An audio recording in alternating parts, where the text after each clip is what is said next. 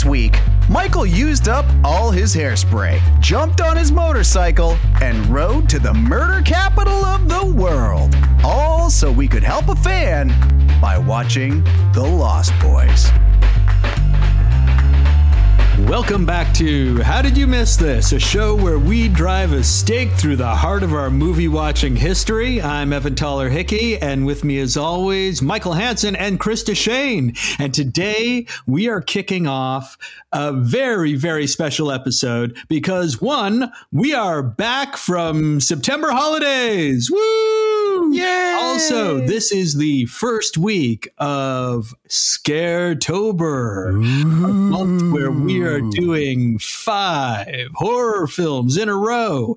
And this is also our very first listener requested film. I am so excited. I am so excited. Dave from Quebec, we got you. Yeah, Dave.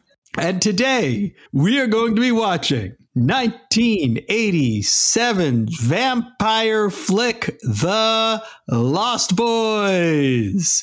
This movie has all of the hairspray. This movie has all of the leather. This movie has all of the Corys. So, Michael, you got to tell us, how did you miss this?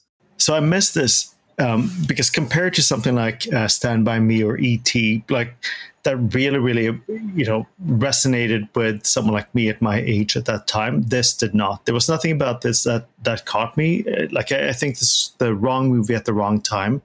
I didn't know anything about it. I was not interested. And I'd never even raised an eyebrow and just walked away from it. So it didn't even register. Okay. And so, Chris, I mean, you were the same age as I was when this came out, about 8.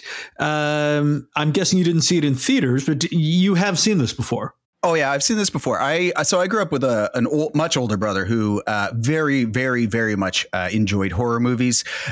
So I mean, this came out in '87. I definitely didn't see it in theaters, but I would have seen it on VHS, like for sure. A few years later when it was growing in popularity and on home video.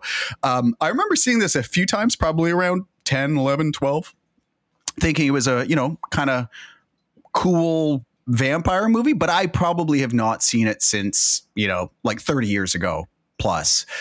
So it has definitely been a long time since I've seen it. How about you, Evan? Have you seen this movie before? I have. And I think I'm sort of with you on this. Not that, I had a much older brother that was really into horror films, but I definitely saw this on VHS. I feel like this was a movie I probably watched like just hanging out with friends sort of thing. And I feel like I may have revisited it maybe sometime in university because I remember it more clearly than I had expected. But it's not a movie that I was, seeking out again.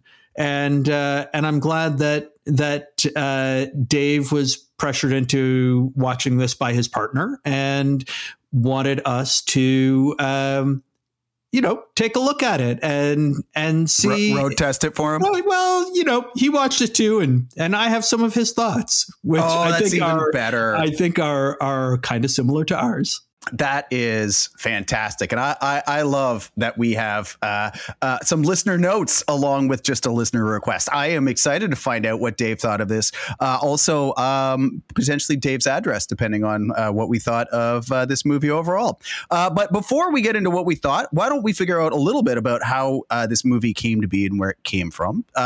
For me, I found the interesting thing about this movie was that the original idea for this script came together from the idea of basically like, hey, why is Peter Pan forever young and why can he fly?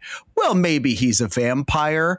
So apparently that was kind of the origin of the idea of this movie. I was just this like, well, what if Peter Pan was a vampire? Which, okay. I mean, I get it. That's kind of an appealing idea. That's how this thing got kicked off as an idea for a script. Got bought up by Warner Brothers. And then it was sitting in the lap of Richard Donner to make after he'd made Goonies as his kind of like next project. So this movie was supposed to be a like younger person vampire movie when Richard Donner had come off Goonies, was going to make the next thing. Apparently Warner Brothers pitched it to Richard Donner as like Goonies with vampires. But at a certain point, it took so long to make that he dropped out of making this to go make Lethal Weapon, which, I mean... Yeah, I think we know who showed up on the right side of history there. I'm not sure who showed up on the right side of history there.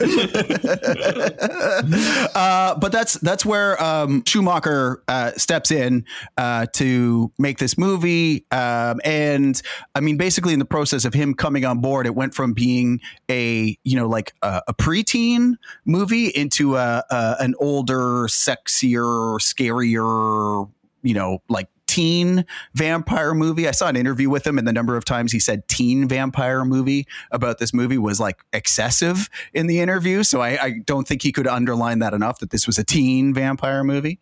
Yeah, I mean, it's really interesting to me because so you've got James Jeremias and Janice Fisher as a writing team writing the original script for this, and like you said, Chris, this is very much sort of Peter Pan as a vampire. They'd apparently been kind of inspired by reading Interview with a Vampire and the Vampire Lestat. And the character, I believe her name is Claudia in the books and movie, played by Kirsten Dunst at the peak of her career as the 12-year-old vampire, forever young, but, super old, and taking that, and obviously like the Lost Boys being this direct reference to Peter Pan's pack of boys. And then, you have Joel Schumacher coming on and also bringing on Jeffrey Boehm as the rewriter. And Jeffrey Boehm, who will go on to write Indiana Jones and the Last Crusade, Lethal Weapon 2, Lethal Weapon 3, Witches of Eastwick. So, he is really going to hammer out some pretty big hits pretty soon. And arguably, this is kind of the first in a string of those because it's got a budget of $8.5 million, but it makes like $32 million at the box office and then goes on to become this sort of cult classic? Question mark? I think so. Yeah. Well, it's one of, at least in the kind of 90s, it was one of the largest home video successes, rentals for Warner Brothers as well. So there's definitely a big follow on to your point. Like, I don't even know that you could call it cult because it got so popular on home video afterwards.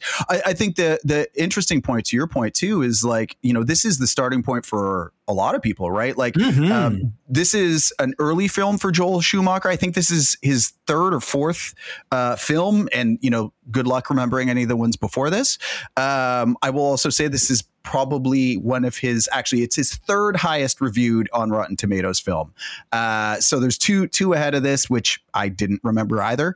And then this is his third highest on Rotten Tomatoes. So one of his more popular, though perhaps not most commercially successful, because he did make some Batman movies, which I will gouge my eyes out before I watch them again. Oh boy, those are amongst my least favorite, not just my least favorite Batman movies, but amongst my least favorite movies. Yeah. I think maybe worth watching again on this podcast just for the sake of getting some entertainment and playing a drinking game together. But it's not just Joel Schumacher and some of the writers and stuff that went on from here. It's also a number of the cast, right? Like the cast is made up of a bunch of relative newcomers, right? We've got Jason Patrick. He'd been in, I think, one film before this, along with Jamie Gertz. Corey Haim had been in like one movie before this. Keith, and let's not forget the Edison twins up here in Canada. Corey Haim, son of Toronto. Yep. And I mean, Kiefer Sutherland reprising his role as Ace from Stand By Me, even though that movie wasn't out yet. I mean, I think your two probably most well-known actors in this were Corey Feldman, right? Speaking of Stand By Me, he just come off Stand By Me along with Kiefer Sutherland, although it wasn't actually out yet, I think, by the time they were casting for this. But I mean, he had a string of movies and was kind of well known for doing some of the Friday the 13th, Gremlins, Goonies, and then it's Stand By Me and, you know, The Lost Boys. I mean, this is kind of the movie where he and Corey Haim become the two Coreys, right? This is the first movies that they make together. Yep. Mm-hmm. And they make movies together for the next basically decade. And then the other, you know, probably best known actor in this movie is Diane Wiest, who had just won the Best Supporting Actress Oscar the year before for Hannah and Her Sisters, which is kind of amazing to then go from that into like a teen vampire movie. But I mean, it is definitely a cast of kind of relatively unknown or very early in their career actors. The thing I found interesting about this too was apparently the original budget for this had been about $20 million. Wow, that is a significant cut. Yeah, well, and a lot of the cut came from Warner Brothers basically saying you need to get people who people know in this movie, and Joel Schumacher basically saying these are the people I want. These are the right cast. These are the right people. And then Warner Brothers basically saying, well, then you can do it for a fraction of the budget. So you went from 20 million down to $8.5 million, like you said. But I mean, it still manages to, you know, pop off as a bit of a surprise given the lower budget and kind of unknown names. It opens at number 2 at the box office behind a James Bond movie. Wow. And like you said, made $32 million. So it's certainly, you know, even after you factor in all the, you know, marketing budgets and stuff that would have gone into this, a pretty successful, you know, run in the box office. And then, like we said, you know, once it gets at home, it's kind of a you know, teen vampire movie that calls the teens to the 80s. Yeah. And yet being released in theaters, it still has pretty, I guess, mediocre reviews. You know, Roger Ebert calls it ambitious entertainment that starts out well, but ends up selling his soul, and very much style over substance. Variety, I think, calls it a horrifically dreadful vampire teensploitation movie, which, chef's kiss. That is great. But it's got a Rotten Tomatoes score of 77%.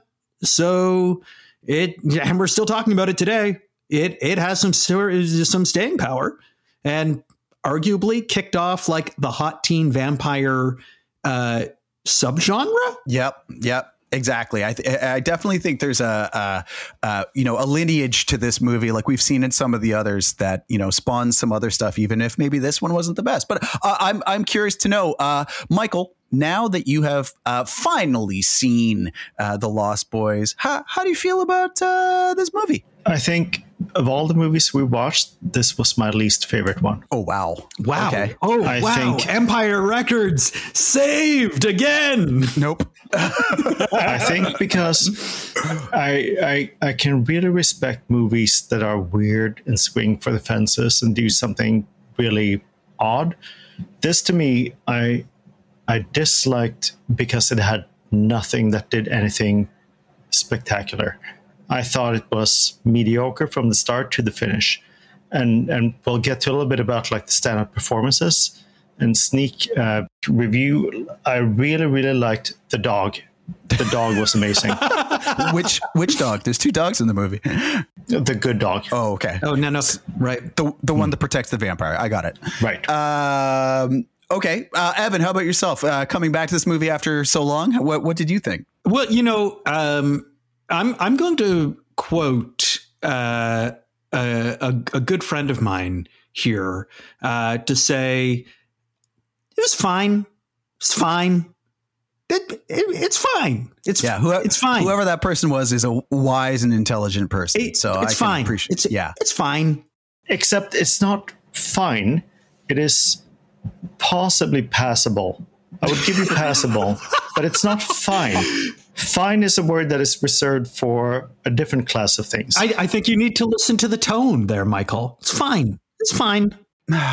There is a seed within this movie that, had it been nurtured and tended in a different way, maybe could have been something I enjoyed very much. And we'll get into it. But I think that kind of pivot from a younger kid, vampire movie, Goonies, or I mean, you could even see it like being like Stand By Me, except vampires instead of hunting for a body, right? I think there's a seed here in this movie that could have been really interesting. But yeah, I'm kind of on the same page as you guys, where I maybe could have left this to historical remembrances as opposed to seeing it again. But and I think that Dave is with us on that.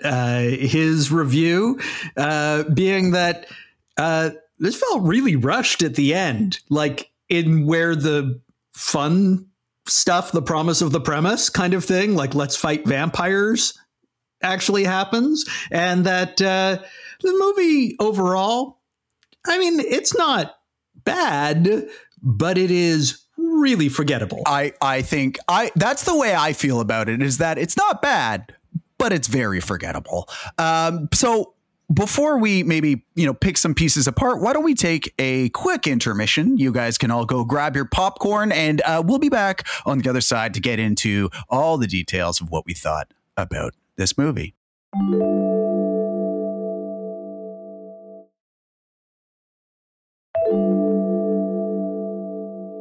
Well, welcome back. So we're going to get into all the nitty gritty of The Lost Boys. And before we do, I'll give our traditional spoiler alert. We're going to talk about all the stuff. And if you haven't seen this movie, we'll probably spoil it for you, though perhaps that's maybe okay given our initial reaction to it up front. But if you're not familiar with what happens in this movie and want to listen along anyway, well, what happens? So The Lost Boys follows two brothers, that's Michael and Sam, who move to Santa Carla, the lovely murder capital of the world. And they encounter a gang of vampires led by David. Michael becomes ensnared by those vampires and is gradually turning one into himself. And Sam is aided by the quirky Frog Brothers, and they embark on a mission to save Michael. So, out of all of the movies that we have watched and perhaps ever will watch, is this the most 80s movie ever? Yes. Yes, 100%. Oh, yes. Oh, yes. This movie, from top to tail, in its wardrobe, in its hair and makeup, in its soundtrack, in every little tiny nook and cranny, is like an 80s fever dream. Yeah. It is. I mean, I think I had blocked out maybe just like how extreme it is in terms of like how big that hair is, how shiny that pleather is, how motorcycly those motorcycles are. I don't know, but it is so 80s, and all of like the 80s subcultures all out there on the Santa Carla boardwalk. I mean, it is definitely a feast for the eyes for anyone who is like, hey, I got invited to like an 80s costume party. Yeah. Just like, go get one of these outfits and you'd be set. Watch the opening to Lost Boys. Yeah. Okay. So Counterpoint. It is the most 80s movie that we have watched so far. This doesn't even like stack anywhere close to 16 Candles, Ferris Bueller, Breakfast Club. Like, this is not anywhere close to as 80s as those movies. It is a very, very 80s movie. And in all the ones that we've watched, because we've watched movies that are from other decades, for sure, it's the most 80s movies we've watched so far. But this is not representative. This is a ridiculous interpretation of the 80s that possibly only fits like one tiny little subculture thing. So I'm gonna say no. I would say all the things you said except for the part where you said no, because I think it just tries to like cherry pick all of the 80s things and just ram it into a movie. All like bigger shoulder pads, yes. Headbands for no reason, yes. Big hair, absolutely. A mosh pit for some reason. Okay. A saxophone player with no shirt on, who's like oiled up and just jamming out. Like, when was the last time any sort of saxophone, or I'm like, this is like the era of Kenny G or something. Like, all of those things make zero sense and like don't feel right, having lived through the 80s, and yet feel like they were right because they were just rammed into this movie in the right kind of way. Like, they're ridiculous. I will argue that the saxophone does feel organic to this movie, because you have to remember that in the 80s, in every like big rock song, there was a sax solo. Like, it's something that we've lost. And like the soundtrack on this movie, like there is In Excess, there's Echo and the Bunnymen. I mean, I think Schumacher actually goes on to direct a couple of In Excess's videos. Yeah, he directed Michael Jackson's. Oh no! It's the director of photography who did Bad. Like, there's just all sorts of folks involved in like 80s culture who have their fingerprints in all sorts of, like, to your point, like music and other stuff going on culturally at this point that are just like. So I feel like there is, like, to Michael's point, like this feels like kind of like weird subculturing, but I think that you are absolutely right, Chris, in that it cherry picks everything 80s and shoves it, like turns it up to 11 and shoves it all into one place, so that like there is a poster of Molly Ringwald on the wall, as well as, I don't know, a poster of sexy Rob Lowe maybe on like, and like everything is like, there's neon and there's like big shirts and shoulder pads, but also like Love of Rambo and like leather and punks with like really, really big mohawks and like people with wraparound shades. And like, I think we've come to some agreement that this is a weirdly disjointed viewing of the 80s. Our landing is perhaps in a different spot for some of us, but yeah, there's a lot of 80s references cherry picked here, whether it feels good or right or not. I mean, there's just a lot of them, definitely. So with that in mind, maybe we can shift over here and say, I mean, this is a very as we kind of touched on up front, like a new cast of actors coming up. I'm curious what all of you think in terms of like the characters and the performances that went into this movie. I didn't like anything about this movie, so it's hard for me to. Oh, I love that this is your Something About Mary. Oh, this is so delightful. Yeah. No, it's worse, because Something About Mary, again, back to swinging for the fences, they tried to do something. Here, I felt like they didn't try to do anything. So I didn't think anyone showed up to do a good job about anything. There was not a single character that I felt I connected with, except possibly for the Coreys, because they at least tried a thing. So, like, I couldn't tell you that Kiefer Sutherland did anything. I couldn't tell you that the mom, like, no one did anything. There's no one that stood out. That's why, like I said, it sounded like a joke, but I thought that the dog was amazing. The dog was really good. I connected with the dog. That's a great thing. He did a great job jumping on vampires. Yeah. Yep. Super good job. And I'd be like, hey, good dog. I want to see what that dog does next. What movies are he's going to be in. I mean, after this movie, that dog got hooked on heroin, and anyway, it's a sad story. You know, I'm going to actually like call out, and this is something that Dave brought up as well, and I agree with him on this. Why, like, what happened to Jason Patric? Like, I think he's gone on to do some television stuff, but he really kind of stands out as like this potential major 80s heartthrob. Why didn't he have like just like a rocket ride to fame after this movie. I'm genuinely wonder, because he's a very handsome guy being very brooding in this movie. And, he doesn't seem to really do anything after this, anything major.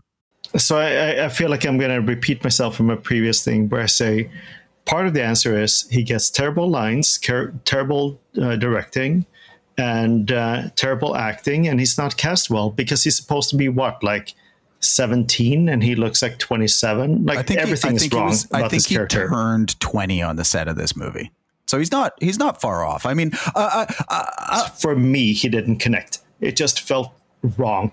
Immediately, he's supposed to connect with this girl. Oh, I'm gonna do this, I'm gonna do that. Like, there was nothing about this that connected. So when you say what happened to him, I was like, I think probably what happened to him was very consistent with his performance in this movie. I'll say this. Like, I think for me, we talked up front about the idea of this having been rewritten from a preteen or a young teen movie to like a little bit of an older, scarier. It went from a G or PG rating, which is what the original movie was, up to an R, right? And I think there's kind of like, you can tell parts of these stories and characters were added or rewritten because it's you could tell the Frog Brothers used to have a bigger part in this movie, right? And it got scaled down. 8-year-old chubby Boy Scouts, right? Yeah. Exactly, right? And you didn't necessarily have the same kind of story with the two brothers and whatever. I think this movie would have made, and probably the characters would have made a lot more sense in the the Goonies, but with vampires, kind of, that was originally pitched. I could see myself getting into that movie, or pushing this up into more of the scary empire, Nightmare on Elm Street kind of thing, where you're like, okay, cool, you're being chased by vampires. And I found just the characters were the same kind of well, we didn't want to get rid of all of it, but we also kind of wanted to make it older and sexier. And so a lot of the characters I found got a really short shrift and either must have gotten cut back or why is Star in this movie? Jamie Gertz's character, I think just to add a love interest and sexiness for Michael. I mean, as Schumacher was saying, it's he wants to make it a sexy teen movie. I will say the one performance I actually thought was good. I thought Kiefer Sutherland was good. I mean, he's working with what he's got. Ace? Yeah, as Ace. 50 years later or whatever, 30 years later, after he left the kids alive and Stand By Me because he was bitten by Max and became, a vampire lord in California. There you go. Makes perfect sense. But I actually thought he was pretty good. He didn't have a ton of lines, but I thought he did a pretty good job of being a, menacing, kind of psychotic character. Again, Ace. Well, he's also he's magnetic to watch. Kiefer Sutherland has real presence on the screen. This is where I disagree. I think in Stand By Me, he was menacing because everything was underplayed. There was a thing, and you were constantly thinking, where is he going to explode? Where's the thing going to be? Here, it felt to me like a caricature of that same person, and I didn't believe a single thing. It was just a constant, hey, I'm such a bully, I'm so mean, I'm gonna tease you, whatever. Nothing of that felt convincing to me. So it's a great actor. It just, to me, that felt false at every step along the way. So I actually do you feel that performance helps in kind of there's obviously this kind of pure pressure, not even subtext in this movie. And let's kind of remember too, this is 80s America. This is Ronald Reagan, just say no to drugs, Nancy Reagan kind of thing. The youth are going to shit because they're messing themselves up on all these things. And, I wonder if part of this allegory could be, extended to that. I totally agree, because the way that they arrive in this small town is exactly what you said. And it is a very 80s thing. They kind of go through this whole thing of showing everyone looking different. Oh, look at these weirdos. Look at these freaks. Which is very consistent with exactly what you said. It's like, that was the era, that was the time. So therefore, he represents that very well. I have to look at this from the perspective of 2023, and it doesn't work. None of this works. If we're going to talk to people about, like, are you going to watch this now and enjoy it now? Then I have to say, hands down, it's terrible.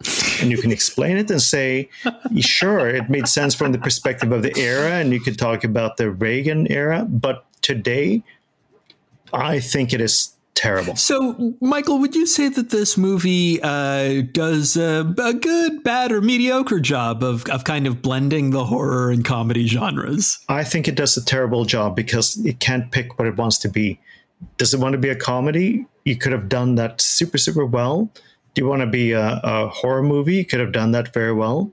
I did not enjoy the blend, because the things that are supposed to be horror didn't scare me at all. And the things that are supposed to be funny didn't work for me.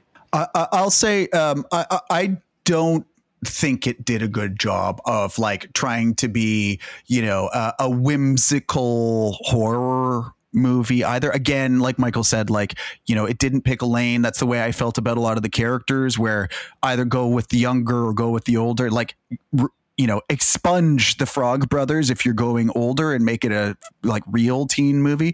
I mean, the Frog Brothers, who, I mean, from what I was listening to, was like Corey Feldman and Jameson Newlander had basically been given instructions to like go watch like all the Rambo movies and all the Chuck Norris movies and whatever, like be those guys. And like, they weren't supposed to be, in that they were funny. Right. They were supposed to be dead serious, and it was supposed to be funny to the audience, except they're kind of not. And also, I don't feel like we can pass over the whole like Corey Feldman voice thing, where he decided, you mean this voice? I'm going to talk like a grown-up. I'm a kid who's running a comic book store using my grown-up voice. Whoa. And like the number of ridiculous like lines that they have is just kind of verging on offensive as a viewer, where it's like, we've been aware of some very serious vampire activity in this town for some time. Like, cool. And like, there's so many lines in there where I'm just like, that would have been really funny coming from like, like we were saying, like a 8 or 9 or 10-year-old Boy Scout. But like when they've aged them up a little bit, and like now they're like teenagers, and like, it's just not funny anymore. It's like, because we've moved into that older teen horror kind of space, it's not funny. And so, I'm right with Michael. Like it doesn't land. Even the weird grandpa with the taxidermy and stuff, I'm like, you kind of overdid it. Yeah. I mean, I think that the fingerprints of the original script are probably, like, I guess, were too indelible. Yeah. That they just didn't wash off as well. But I wonder, because we're talking about like the comedy and the horror, and Schumacher himself said, like, people would be like, is it a comedy or a horror movie? And he'd be like, yes. So this is sort of what he was aiming for, but it also kind of reminded me of a kind of movie that isn't made anymore. And that is those kind of kid adventure movies that push kids as the heroes into situations that are actually pretty life or death. Dangerous, yeah. And kind of beyond what they feel they're capable of, but they manage to get a win in the end. And so I'm thinking of like Monster Squad and Goonies and Gremlins and even Stand By Me.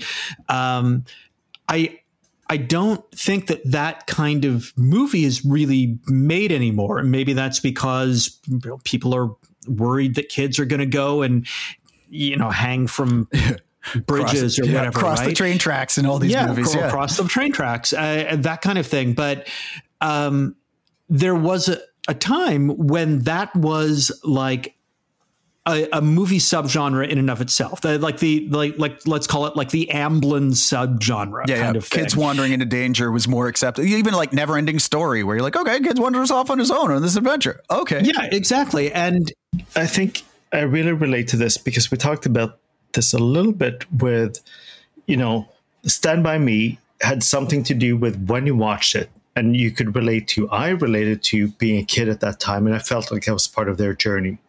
And the reason I was able to see some really, really nice things in Empire Records was because I was there at that time in Toronto when Sam, the record man, kind of had its prime. And there was that whole culture, and I was there. In this one, like, I don't see the same thing. What you talk about, I think I see traces in things like Stranger Things later, where you kind of connect and you see that whole thing around like the kids that era, they're doing something, they have to go out of their comfort zone, they have to do something different. And I totally get what you're saying. It's just in this one, I just didn't feel it. I at every step along the way, I felt like there was an idea and they didn't pull it off. I totally get that. But then I also have to sort of look at it through kind of like the eyes of a 12-year-old in the 80s going like, holy crap, look at all of those like crazy punks. I don't see any of that in, small town Ontario or, in Nova Scotia or whatever. And like there are vampires, but not only that, this is the first time I've ever seen sexy vampires. And also there's like a very pretty girl and, a hot guy, and they're kind of going to get it on, but like, the camera cuts away just in time. And then later on, there's like vampires exploding in the bathtub and there's like vampire skeletons. And so I think that even though today it's like every major blockbuster is aimed at 12-year-olds, see insert Marvel and or Star Wars and or DC movie here. This really was kind of aimed at like 12-year-olds, and it was maybe a little creepy and a little sexy and a little funny and like felt like, oh, maybe we shouldn't be watching this, but we are. And that to me maybe is why it is so fondly remembered and why it sort of made the cult classic status. This is an amazing point because it strikes at the heart of for the people who like it, who grew up and watched it at the right time, they would say everything you said. If we're trying to tell people today about should you go back to watch this thing, is it still worth watching? I think if you don't have the context you just talked about, then I would say very, very strongly, no, don't bother. I think, to that point of who does this appeal to, I think that's where I'm into like, who does this appeal to? Because it both goes high and low in terms of age. I would have loved to have seen the Richard Donner version of this movie. Like if he'd actually done the Goonies version, I think that would have been great. But I mean, moving on from, this kind of mix of comedy and horror, like in terms of the horror setup, or at least the setup for this movie of, moving to Santa Carla and, this new place with, murder capital of the world. Like how successful do you think that setup and like the narrative of this film is? Well, I think that Santa Carla plays pretty well as a character in and of itself. I actually think that that shot of like "Welcome to Santa Carla" sign, and then Michael looks over his shoulder, and as you go by, then you see the back of the sign is all graffitied, and it's like "Murder Capital of the World." I thought that was actually a really effective shot, and I thought that like that worked very well, and the boardwalk.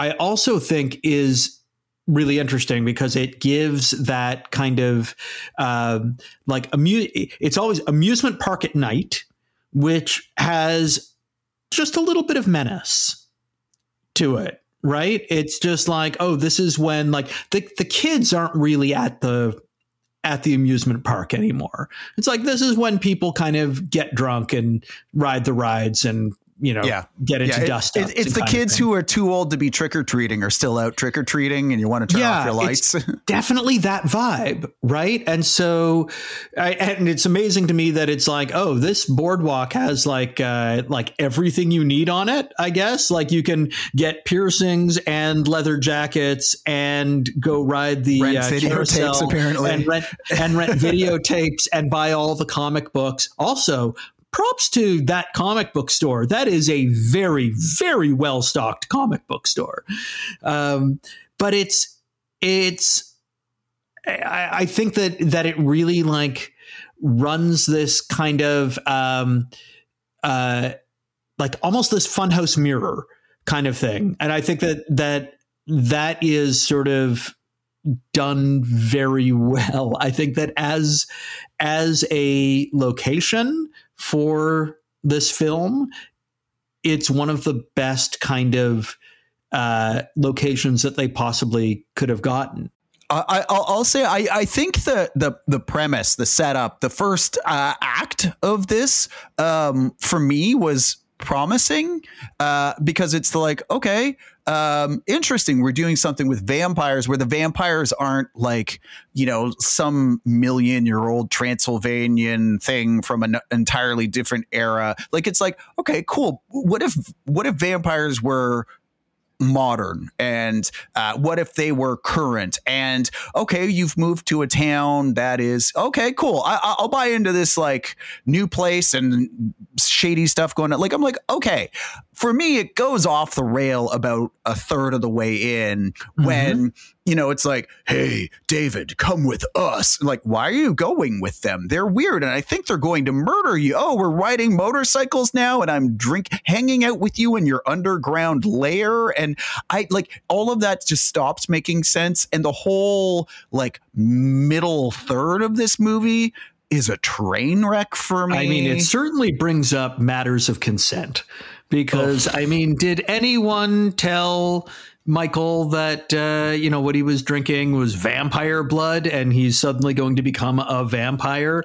And also, why does Ace, David, why does Ace. It's the same Ace, character, want Michael to be a vampire too? There is a lot kind of glossed over. Yeah, but I think these are two separate and related things because the first thing is, so the introduction to the little town, it works in the 80s because they wanted to kind of show, wow, look at these weirdos. And because there's so many weirdos in this town, therefore the vampires blend in. But if you watch this now, if you're of age to watch this now, you would say these are completely normal people living their life, doing a thing.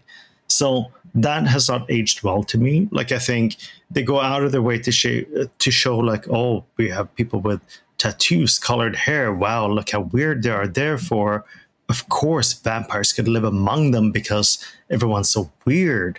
But it just that doesn't work well to me at all.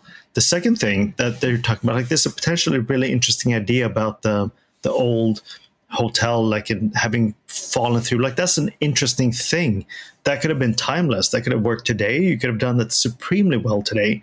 But that's a different thing. So when the question around like how does that work, the introduction, sure, they get the points across. But if someone watching it today, if you're 16 years old today, 18 years old today watching this, you might look at that and go, I don't get it.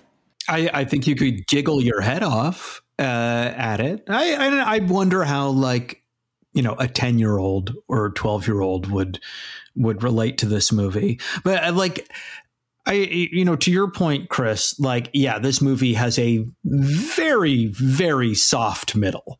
But there is like Pillsbury Doughboy sauce. Yeah, like hoo-hoo, too. Yeah. But there is something, and I'm guessing it's probably a holdover from the kind of the Goonies aspect of it. Yep.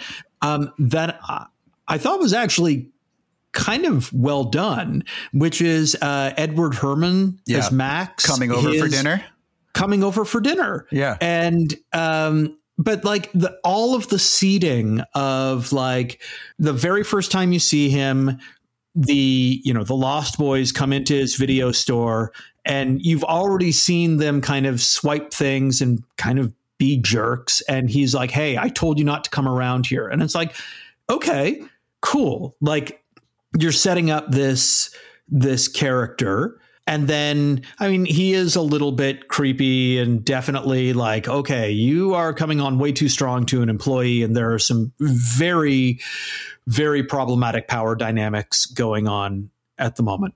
1987. Yep. 1987. So he comes over, you have that like, well, you're the man of the house, you have to invite me in kind of thing. Yeah. And he gets invited in, and then all of the vampire stuff doesn't the vampire work. hijinks. You can see his reflection. He likes garlic, all of those kinds of things. And then when he goes home, you get that aerial shot of like that you've seen before of the vampires like grabbing their victims, and his dog is snarling. And so it feels like, oh, okay, well, he told the vampires to like, I don't want you around here. And what did they do to the last person who kind of kicked them out? That security guard? Well, they messed him up. And all of that for then at the end, the big reveal to be like, oh no, I am the lead vampire, like the head vampire. And the reason that things didn't work on me is because you invited me in. Like, I thought all of that were like, that was a nice little twist, and it was fun. And I feel like, hey, I want your mom to become a vampire to take care of all of the boys. Again, feels like it comes from a very different movie, a different movie. Yeah. But I'm kind of bummed that we don't see that movie. Goonies with vampires. I could stand behind that. I think when you look at this movie, the fact that you don't even see a vampire in this movie until 2/3 of the way through is like problem number one when you're talking about a teen vampire movie that's supposed to be scary and whatever, right? You don't even see a vampire for the first hour, and this movie's only 90 minutes or like 95 minutes. So like, yeah, the pacing's off, the storylines are a little bit wonked out. I'm thinking maybe we take another quick intermission here and talk about some of the other things that went into the making of this movie and how it wound up looking. We'll be right back.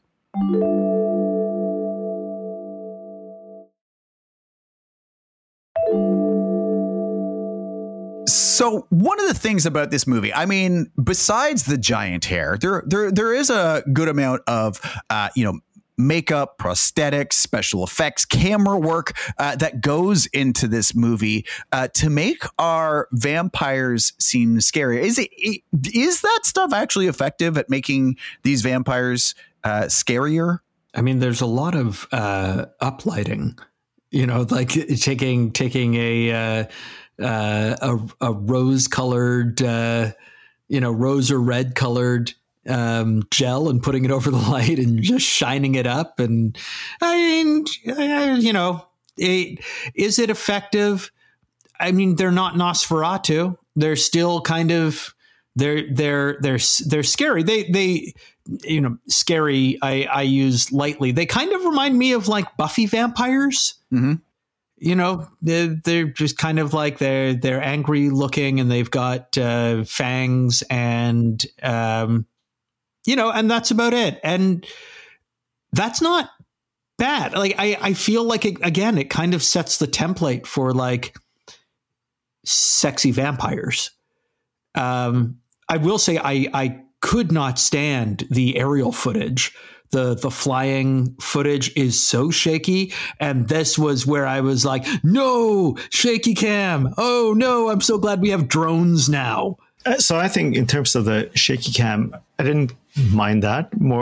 It's more the inconsistency, because you demonstrated they're able to move extremely quickly and grab someone. And then later it was like, oh no, you're slowly approaching the victim and you're doing this and they're able to pull out and you're in the sun, and Kiefer Sutherland's like, oh, I burnt my hand. Yeah, but he was just asleep. Up to that point. How fast are you when you wake up? You can see how sluggish they are. Like in that particular time, and I'm going to defend the movie here. Yeah, I mean, he was awake for a good 93 seconds. 93 seconds for a vampire is like incredibly quick.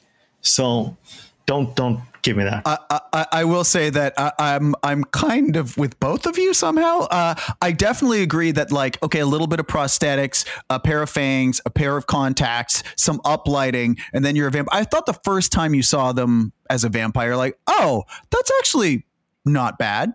But the problem is you get that exact same upshot with the same lighting and the same makeup and the same over again. And all the vampires would do is stand there and go, rah, rah, rah, rah. But like, to Michael's point, they should be fast, but they spend an awful lot of time when somebody pops up just standing there going, rah, rah, rah, I'm a vampire, rah. And you're like, do something, vampire. There's no like head to toe shots of vampires chasing people and disemboweling. But like, would have cost way more money. Exactly. They could have used the extra $12 million because there's a lot of the like swooping down on people cam where you never like see the vampire and somebody's just like, oh no, something's coming. Or when he's Michael and David are fighting at the end and it's just swooping like handheld camera shots. And you're like, really? Like, this is what we're, and if he's that fast, why isn't he just like gutting him in one thing? And he's like, it's right. Just we've seen several times that they were able to rip like an entire roof off a car. Yeah, they were able to do all kinds of things, and then later like, oh, I'm having a hard time breaking through this thing or grabbing your leg. Like, it's just very inconsistent. But you know what? There is a great death in this movie, maybe one that will be adding to the Wall of Fame someday. Maybe not, but I really enjoyed vampire dying in the bathtub. Thanks, Nanook, for knocking that vampire into the bathtub. And then I don't know, like vampire ooze exploding out of everything for some reason. Yeah. That's not how. It's not how plumbing works. Like, it's especially given that exactly. It's not a tub that was draining in the first place. Yeah. The bathtub's full. This is a little bit like Star Wars, where like Han Solo goes, "That's not how the Force works." Like that it was just bizarre. That was just weird. Like, it made no sense. So sure, you can nominate this death later, and I will shoot it down with all of my might. With never stakes stand. And silver bullets and sunlight and holy water, or death by stereo. Huh? I was thinking I'm just going to kill it with Drano. In its sleep. I mean, there is not. You can definitely feel the lack of budget when a lot of the stuff gets repeated over and over and over. A lot of the scenes where, like, Michael or the vampires are flying definitely feels like, somebody or something just off screen is holding, like, you can almost see the harness that they're, dangling off of. It doesn't feel well done. It's not good. Even the scenes where they're like the motorcycle lights are supposed to be outside, you can tell it's just guys with lights in the bushes. Like, it's just not very well done at all. All of that said, I thought the bridge scene was pretty good. I thought, like, when they wave and just sort of like drop off, and then he's like, what are they doing? And he looks down and they're all kind of hanging, and he like struggles down to join them. I thought that they did that well. I mean, that's some heavy mist that they've got pulling around whatever Dead Man's Gulch that is that the train's going over. But that was the most believable part, I think. Michael looks like he's going to they were just like die. Dropping. Okay, so I'm coming from the perspective of, is this still worth watching? And this scene is one of the most ridiculous scenes ever. The fog, the mist is so unbelievable. The way that they drop, because the dropping is really cool, because you go like, wow, of course they can drop because they can fly.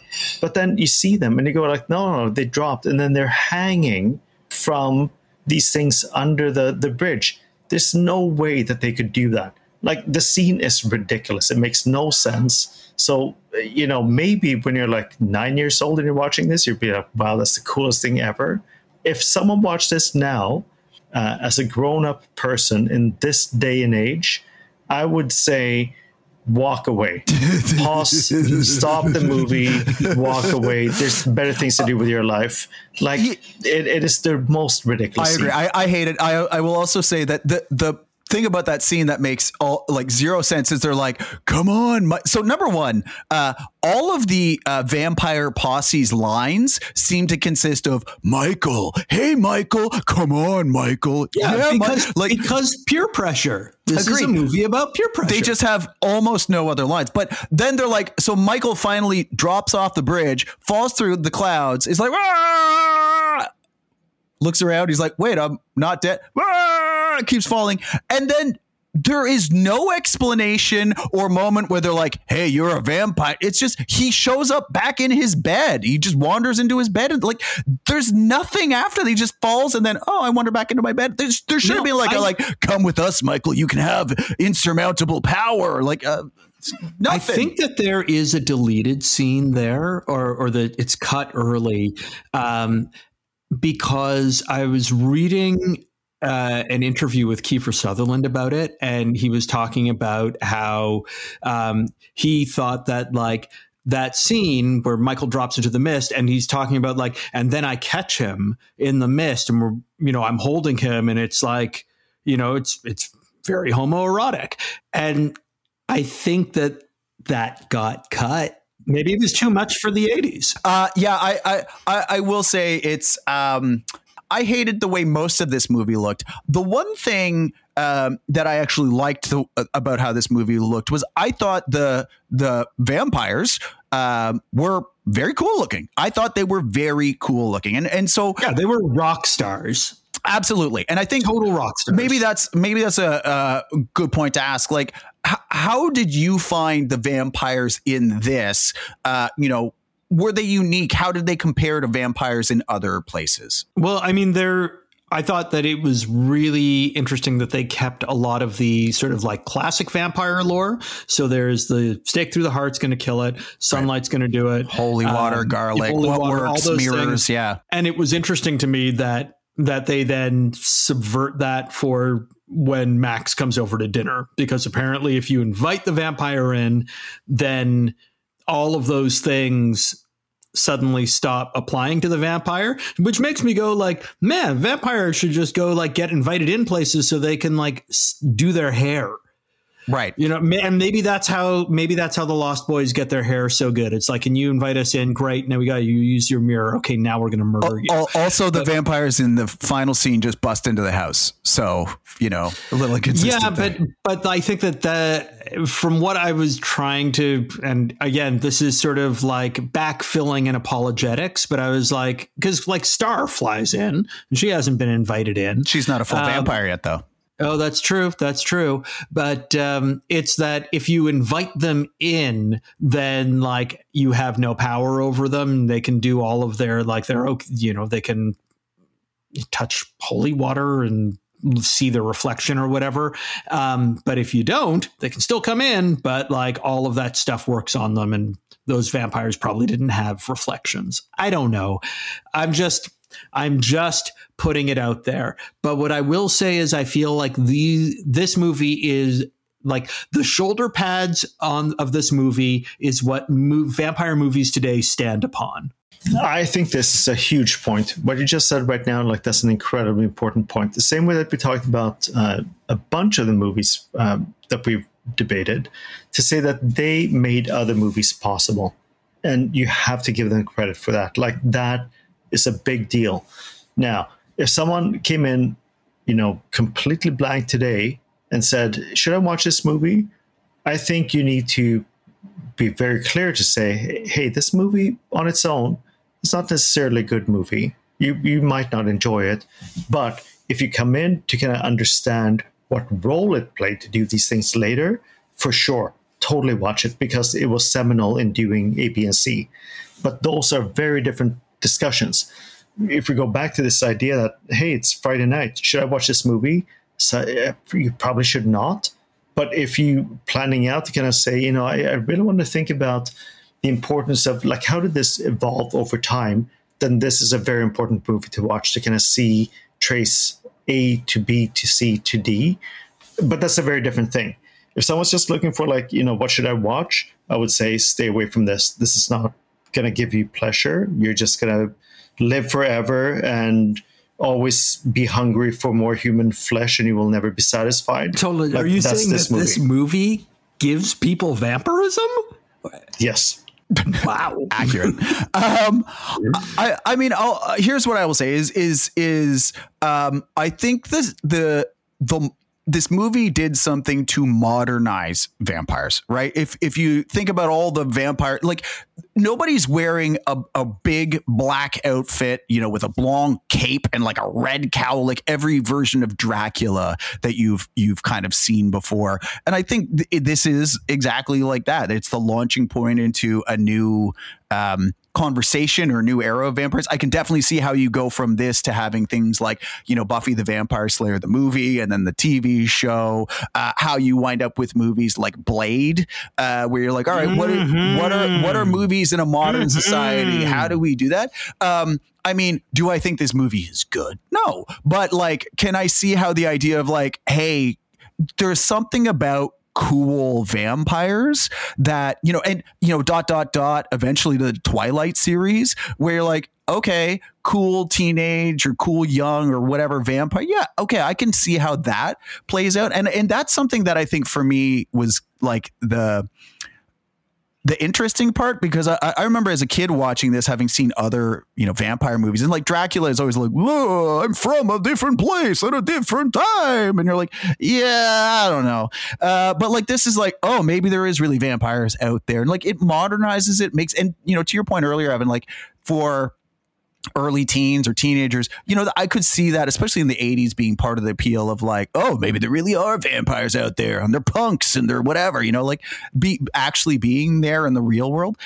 That being said, I did not enjoy the way that they brought in most of the vampire tropes, because kind of what you were saying, I found it was very inconsistent, and like, okay, we'll apply it some of the time, but not all of the time. And sunlight kind of bothers you, but not always. But like, it was really inconsistent. And, I don't know. I felt that was slapdash, but just the idea of like modern cool vampires definitely is a thing that I think, carried on from this movie. And what's that movie? What we do in shadows even has like, has references to like the changing the rice into maggots or whatever thing. Like, there's definitely call outs that, people still kind of carry on from this, which I thought, it's kind of cool but don't watch the movie. So I think the general consensus amongst all three of us and Dave is that this is not a movie that we would say like, oh, whoa, you missed the Lost Boys. You have to watch the Lost Boys. I mean, your life is not complete without watching the Lost Boys. That this is an artifact. It is interesting if you want like all of the 80s stuff, in the same way that if you want all of the 90s stuff, go watch Empire Records, which is really what I'm saying. Go watch Empire Records.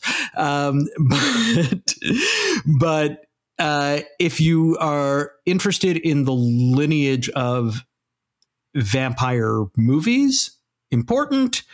Otherwise, I think this movie should probably stay missed. Michael, you'd recommend this, right? I think Evan said it so incredibly well. Like that needs to be the advice. It's like, so take something like Metropolis, like the Fritz Lang movie. It is so incredibly important to understanding the future development of whether it's storylines, the aesthetics, all of these things. Watching that on its own is probably a terrible idea, but to watch it in the context of a thing that you're trying to do is an amazing idea, because it was so seminal in setting the stage for later things. So I think you said it really well. Like, if this is what you want to do, watch this movie. It was one of those, like, the first ones that set the stage for rethinking what like modern vampire would mean. If you just said, hey, I'm scrolling through, should I watch this? I would say, please do not watch this. Watch something else. Your life will be better. You have more things to do. But yeah, like, that's the thing. Yeah, I mean, I absolutely agree with you. This is an absolute miss for me. I could see, if you know what you're getting into, because you either have nostalgia for this movie, you have super nostalgia for the 80s, you want to know where vampire stuff came, like, sure, but like, it's like, a pea-sized group on the Venn diagram, where and most other people are like a giant sun-sized, like, don't watch this, and there's a little pea group of like, okay, yeah, this is maybe for you. But like, yeah, it's a definite miss for me, and I'm guessing I already know the answer from both of you, but like, is this a movie that you're going to revisit? I mean, if I'm looking for Halloween costumes from the 80s, I might freeze frame a couple of shots from the Santa Carla boardwalk. Yeah, you're going to go as oiled up saxophone man, right?